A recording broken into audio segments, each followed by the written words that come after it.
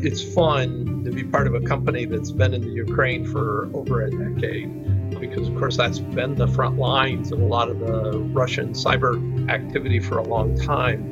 And so we were really well placed to help out a lot of organizations in Ukraine. We've been doing that, continue to do that. As you imagine, that is not appreciated by Russia as an organization. We've done lots of exercises, like we had the SolarWinds breach that really forced us to change a lot.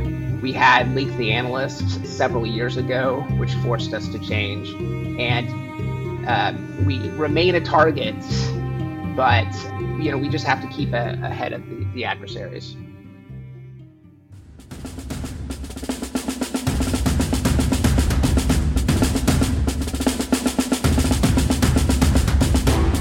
Welcome back to the Defender's Advantage podcast, Frontline Stories. I'm Carrie Maitre, Senior Director of Services and Solutions here at Mandiant. Today we're going to hear from those responsible for defending Mandiant. So joining me today are Tim Crothers, SVP and Chief Security Officer for Mandiant, and Matt Shelton, Director of Threat Intelligence and Information Security. Welcome. Thank you for joining me today. Tim, let's start with you. Can you give us a little bit of information about your background and how you got to have this amazing job protecting Mandiant?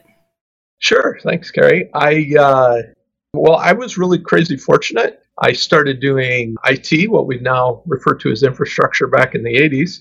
And then in 1994, this crazy thing called the internet came along, and I jumped into information security. And then in the last more years than I would care to admit, I've gotten the opportunity to work with crazy talented folks and learn from them and work at a whole bunch of crazy places and have a lot of fun. Awesome. Matt? Absolutely. Well, about 20 some odd years ago, I got my first job in security. It was working in a security operations center. It was a great experience. And, I've done a number of different roles. Most of them have focused on threat intelligence. About 8 years ago, I joined a tiny little company called Eyesight Partners. And Eyesight Partners was later acquired by FireEye. And then FireEye changed its name to Mandiant. So I've been here in my current role for about eight and a half years. And I absolutely love it here. And I encourage everyone to check out our open positions on Mandiant.com. It's an exciting company and I love it. And I get to work with great people like Tim and like you, Carrie. Awesome. A little plug for our hiring. I love it. I love working with your group and seeing how much interesting intelligence comes out of that side of the business. So let's start out with just, Tim, we'll go back to you. What are some special challenges that come along with protecting one of the highest visibility cybersecurity companies in the world?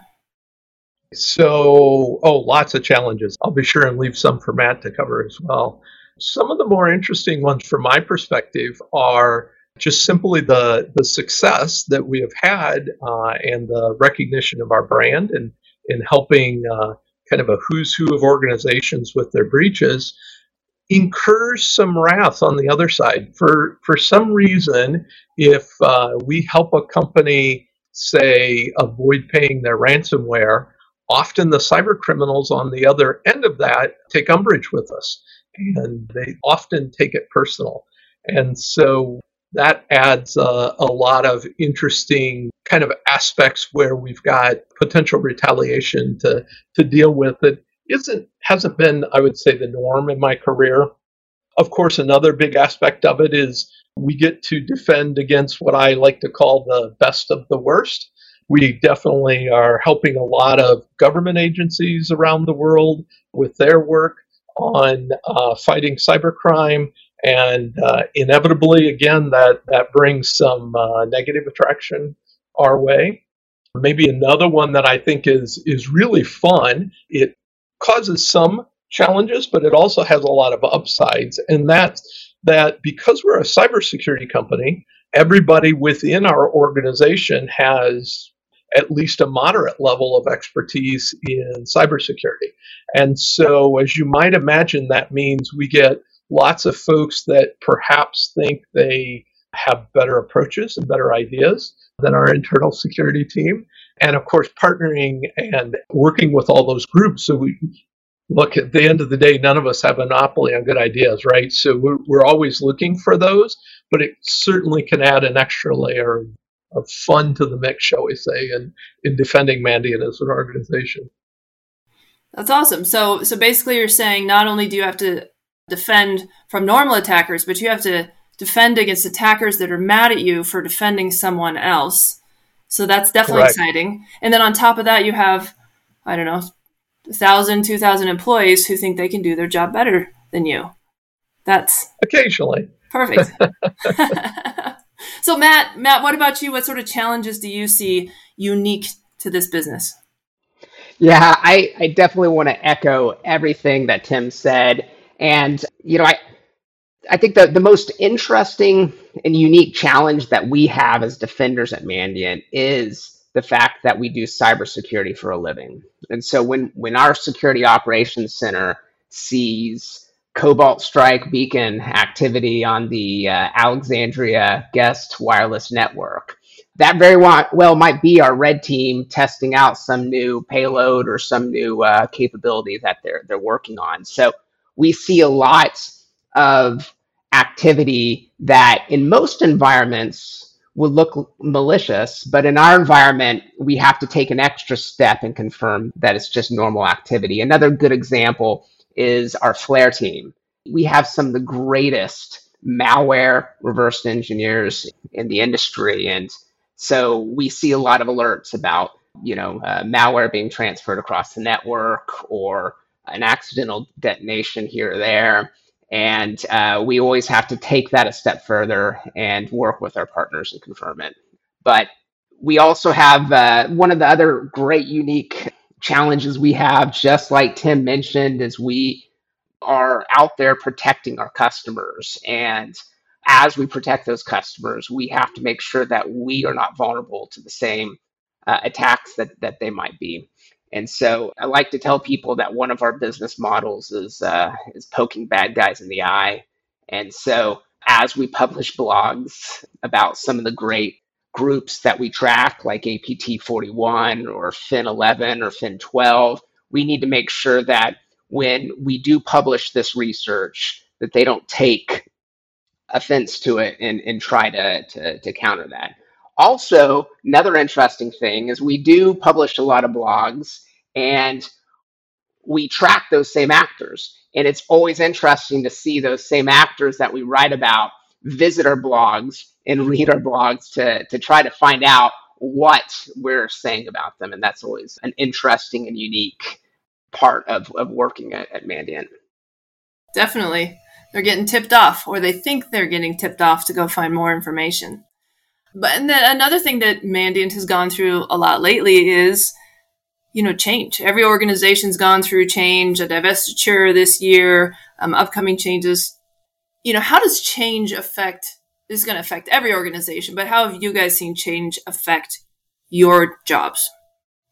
I think the most interesting thing for us in the last year in particular with all of the change we're seeing is simultaneously out in the space, the cyber criminals just seem to be moving at a faster clip, that they move the sheer number of incidents is up pretty dramatically this year. So of course, while that's going on, we're of course splitting with FireEye/Trellix. We're potentially being acquired by Google. And we actually are defending as Trellix is getting all of their back office set up and running. We're still helping defend them in this transition phase. So our folks are kind of working double, triple duty in many respects as we juggle and balance all of that. But I think, from my perspective, that change is always good. It also brings us a great opportunity that we've been capitalizing on to switch out some of our technology, switch out some of our approaches, really rethink how we best defend Mandiant. And so that's leading to some continued innovation on the teams that I think is going to yield some great results over time. Yeah, I always like to see the the organizations that embrace that change as the opportunity to, hey, go through your tech stack, go through your controls. Don't just look at your firewall with 20,000 rules that you've been using for 10 years and plop it over. But, simple things like that. Matt, did you notice anything with the changes coming up or the previous changes of the year? Well, I think every information security practitioner can look back at their career and it's completely defined by change. And when I joined that security operations center 20 years ago, the things that we were looking for have absolutely no relevance today because attackers have iterated their attacks over and over and over again. And so I think change is pretty typical for people like Tim and I. I also think that we've just seen so much change here at Mandiant over the last several years, whether it's the divestment of FireEye, our name changed to Mandiant. We've done lots of exercises, like we had the SolarWinds breach that really forced us to change a lot. We had Leak the Analyst several years ago, which forced us to change. And we remain a target, but we just have to keep ahead of the adversaries. I'm definitely coming back to that SolarWinds topic. So let's put that one on the back burner right now. But I've worked for security companies pretty much for most of my career. So I have one view of things, but you have different backgrounds, right? You guys have worked outside of defending a cybersecurity company. What are the differences there? That's a great question.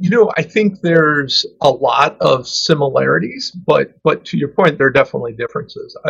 From my perspective, one of the biggest difference is that expertise that we've got that we can call upon. So in most organizations, the security team is fairly fixed. Certainly, of course, any good security team is going to have lots of partnerships. But the difference in our case is we leverage our consulting teams and all of the different practices ourselves as well. So, for instance, once a quarter, our consulting team has a practice that they run looking for prior breaches that may have gone undetected. And they call that a compromise assessment. So that same team runs a compromise assessment every quarter against us, looking for things. We just had a really fun red team exercise that concluded about 4 weeks ago. We called it Codename Full Frontal Assault, if that gives you any indications of what it was about. And we gave them the challenge of, look, try and find a foothold in the environment anywhere using any means, up to and including running exploits against us. Because, of course, again, with what we do, we can count on the adversaries doing it. And the beauty of having one of the top red teams in the world is that we can lean on them to really help us out in finding that stuff and surfacing it before adversaries can use it against us. I bet that team had a great time. I bet they were saying, this is going to be awesome. We're going to go get those guys. So fun. The overall kind of ongoing thing they call protect the parent. And they take their jobs very seriously and really do enjoy coming after us in that. I will say that, just to add to what Tim said, I feel like as security practitioners, it's almost like Christmas or your birthday whenever they do the readout of the red team exercises. And I know that's one of my favorite things about red teams is hearing the unique ways that they were able to target Mandiant and complete their objectives. And we take every single thing that they do and go out and fix it. And that becomes a great project as well. We love doing that. I think, Carrie, if I could just, add to the original question about how this place is different, we have buy-in from all of our executives at Mandiant. And I know a lot of organizations are fortunate enough to have executive buy-in, but at Mandiant, we have buy-in like nothing else. And whenever we ask for anything, we get it. We can have a conversation with the CEO of the company, Kevin Mandia, and he immediately knows what we're talking about, and he immediately helps us with whatever we need. I also like how we've created a culture here at Mandiant, which I think is unique, where it's okay to have a red team, come in and complete their objectives. No one feels hurt or offended that, or their egos bruised that someone was able to come in and target us or attack us. We have a culture, and this, to Tim's credit, this was established by Tim and his peers.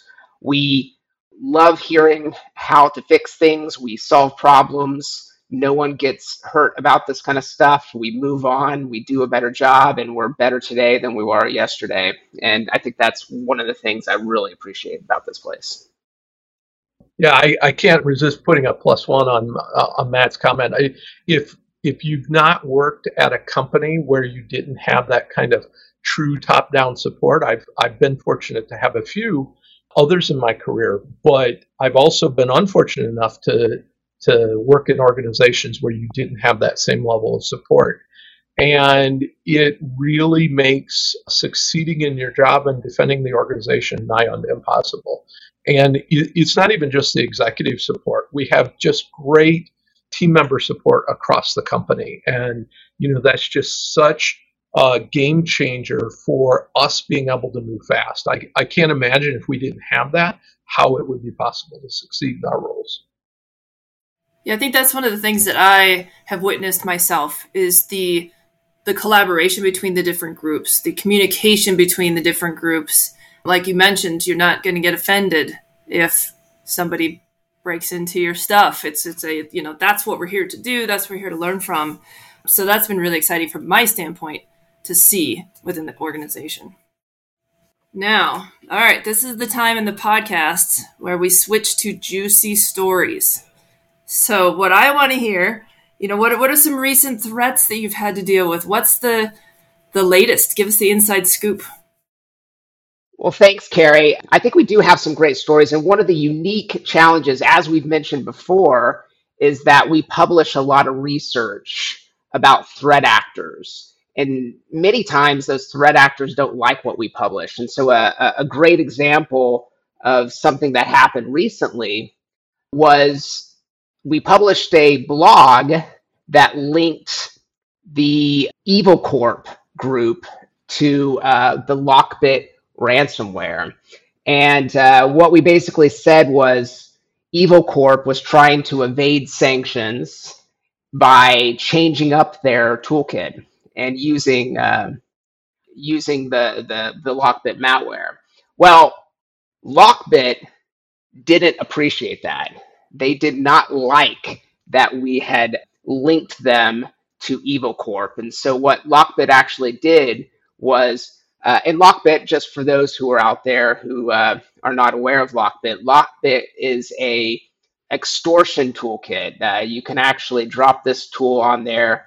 It does standard ransomware, but they also steal documents and post them on a Lockbit site. Well, Lockbit, all of a sudden, they posted, we have Mandiant data, and we're going to publish this Mandiant data today. And, immediately we saw that. Immediately customers started asking us, have you been hacked, and do they have any of our data in that hack? And so that's a unique challenge that we have to deal with. So the first thing that we did is we had to ask ourselves, were we hacked? And we went through the standard kind of incident response process. We evaluated and reviewed all of our alerts. We first asked the silly question, well, has anyone received a ransom note around here? And it turns out Lockbit, had not hacked us. They ended up releasing some files, just, trying to distance themselves from EvilCorp. But it really impacted, it was an impacted event that something normal people, normal organizations don't really have to deal with. Yeah, so in that case, they told you that Mandiant was hacked, you had to go in and prove that Mandiant was not. Absolutely. Well, how do you prove a negative? That's I think a defender's worst scenario is trying to go out and say, no, we were not hacked. Absolutely, Carrie. Yeah. Another thing that Mandiant's been very involved with lately that I've been following is, the involvement in Ukraine, the conflict going on in Ukraine. So has there been any sort of reaction to our involvement in that? There has. Yeah, no, that's a great question, Carrie. It's fun, to be part of a company that's been in the Ukraine for over a decade, because, of course, that's been the front lines of a lot of the Russian cyber activity for a long time. And so we were really well placed to help out a lot of organizations in Ukraine. We've been doing that, continue to do that. As you imagine, that is not appreciated by Russia as an organization. And so between that and some step-up cyber criminal activity that we've been seeing at the same time, I ended up going to Kevin in early February, and I said, look, here's what's going on. We've just got kind of an unprecedented level of malicious activity coming at us. And we discussed it with the executive team. And long story short, we executed a project that we had planned for a while called Shields Up. Basically, this is a contingency plan that we had put together, for what it's worth, before the government released their Shields Up term. But obviously, hopefully great minds think alike there or something. And really raised the security level across the organization on pretty much all fronts. More frequent authentication. We increased the use of second factor devices like YubiKeys and a whole bunch of other things. All of the normal operations like the red team stuff that we did, the full frontal assault was actually part of the Shields Up exercise, and just really went through. And there again, I think, is a great example of how this organization just comes together as a team to defend, because, of course, our internal security team isn't terribly large, and a lot of this work required ETS and product engineering and lots of other groups, not to mention just the frustration level for our average employees because of having to authenticate more frequently, right? But everybody dropped everything, pitched in, and really rallied as an organization to help us make sure that even with the increased threat landscape and increased activity coming at us, we could still defend the organization appropriately. Well, when you talk about everybody rallying together, I have to go back to SolarWinds, because that seems like a major rallying point here at Mandiant. To tell, we've read about the news, we see the headlines. Can you give us some insider information on what happened? Absolutely. And you know what, Carrie? I think we could we could record several podcasts about SolarWinds. There was just so much going on during that time, and our team was on the front lines of that investigation. And it was a wild ride that I would love to talk about some more. But one of my favorite stories from SolarWinds was actually how we detected the initial compromise before we even knew anything about SolarWinds, before we knew anything about APT29, the group who was ultimately determined to be in our network.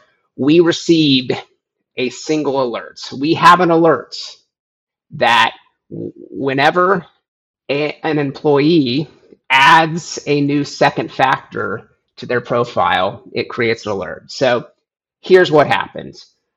We had an account, like a VPN account, and the person, an alert was fired, and it said that person had added a new phone to his multi-factor authentication profile.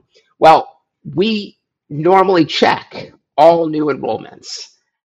An alert came in, a person in our security operations center looked at that alert and said, that looks weird.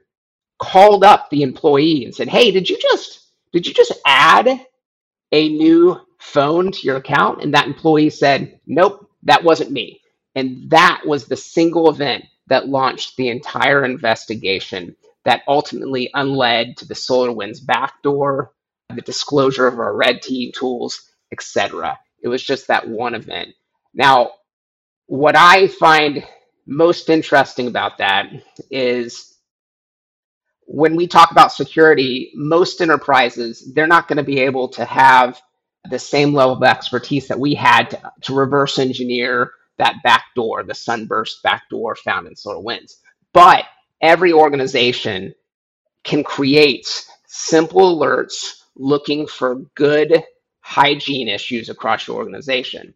That's how we caught SolarWinds, and that's what I encourage every organization to do: have overlapping alerting within your org. And just to add one more little nugget to that, we had a red team exercise like a year before that where they were able to add a phone to an MFA profile, and out of that we created that alert. So that kind of comes full circle.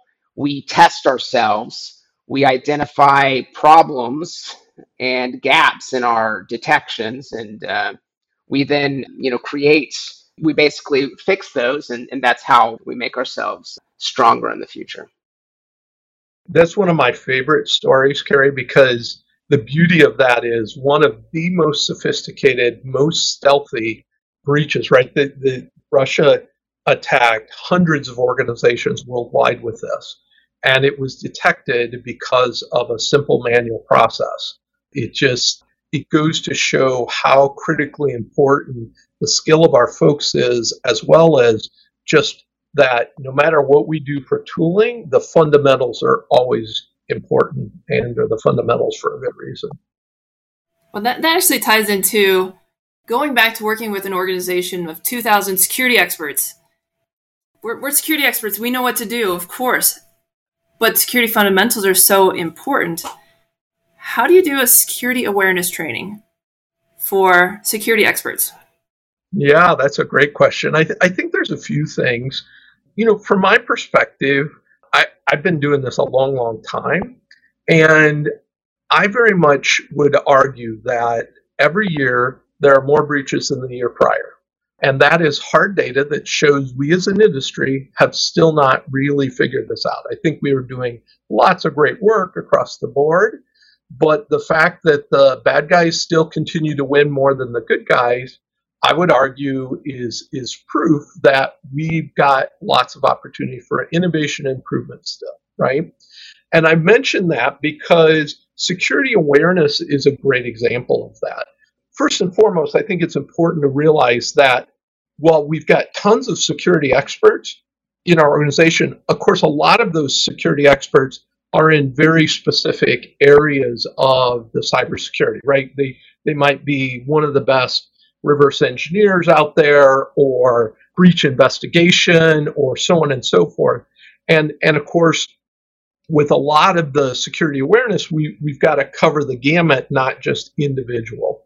But secondly, I would argue that just throwing, canned learning at folks hasn't been doing it. So we focus a lot more on things like phishing tests. So Matt and Omer's teams partner to send out twice a month a new phishing that are very, very nasty. We pull no punches with them. Matt can give some great examples here in a second, I think. But also we have a thing we call the Defender's Digest. And, because of course most of us work in this field, we're curious about what's happening. And so we share stories like the Lockbed example we gave earlier, where we just share with our broader team, hey, these are the things that we've seen defending Mandiant in the past few weeks, and pull out key learnings that we can do, or reminders that we can share as part of those. And that really, we're seeing, is a much more effective way to help folks think about their part of our overall security as an organization. Yeah, to me, those stories are very, very interesting. I always learn something from them. And also, I can confirm that those phishing emails are nasty and stealthy. Personally, have run into those. So, Matt, did you have some examples you wanted to share? Yeah, absolutely. So we do run those phishing simulations, Carrie, that are nasty. Thank you for confirming that. But we always try to use real world examples, and this is, using the intelligence process. We look for campaigns that are unique and interesting that we want to test our employees against. And so all of our phishing simulations come from a attacker's perspective. It is definitely a live campaign. We also use lures that we think employees should look out for. One of my favorite stories is our previous general counsel, Alexa.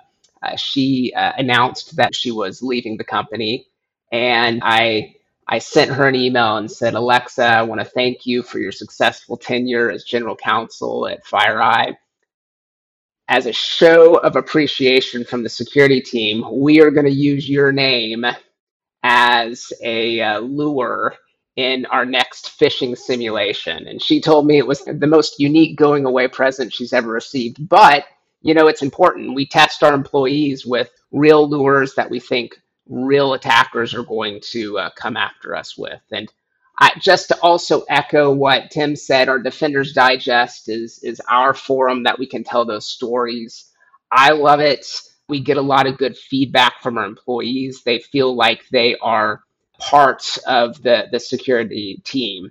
And, this is like where we use examples of things that we found. Like, for example, we talk a little bit about the incidents like the Leak the Analyst campaign that happened earlier this year, where we had a second instance of Leak the Analyst, and many of our employees wanted to know about it. So we came up with a 3-sentence story on what every employee needed to know about it, and we published it in the digest. And through that, we were able to provide a great security awareness message to everyone across the company. Thanks for sharing those stories. Now we're coming to the end of the podcast. I've heard things like relationships are important. There's unique challenges and also unique opportunities with Mandiant. But Tim, if I go back to you, what would you like people to take away from this podcast today? I think the thread that runs through all of that is the skill of our folks. I've just come to believe for a long time that that's the differentiator, regardless of the organization. It's not that tools don't matter, they absolutely do. But the analogy I like to use there is a scalpel, right? In my hands, it's a cutting instrument. In a surgeon's hands, it produces very different outcomes.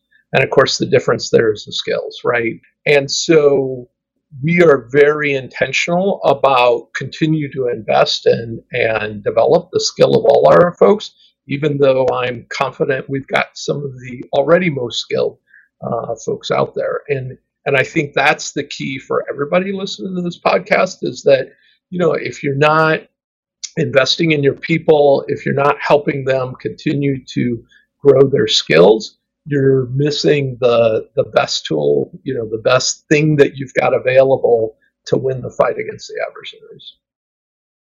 Yeah, thanks, Carrie. My big takeaway that I'd like everyone to have is just, I think every security practitioner needs to focus on threat intelligence and making an intelligence-driven security program in every single area of the CISO organization. Here at Mandiant, we have infused threat intelligence into our architecture and engineering teams. We create threat models for everything that we deploy. Our security operations center creates detections that are focused exactly on what the adversary is trying to do across the threat landscape. We've built a intelligence-enabled risk management program where we're actually looking for risk around the org based on what adversaries are doing. And, Mandiant, we have a lot of great free resources that we provide people out there. For example, our blog is fantastic. You can really learn a lot about adversary techniques, and we have podcasts like this one where we really bring on some great guests. And I just want everyone to really think through how they can take threat intelligence, how they can take that understanding of the adversary and create real world detections, real world capabilities based off of it. Yeah, I mean, what I love about this is, you think Mandiant has got the most advanced capabilities, and yes, we do.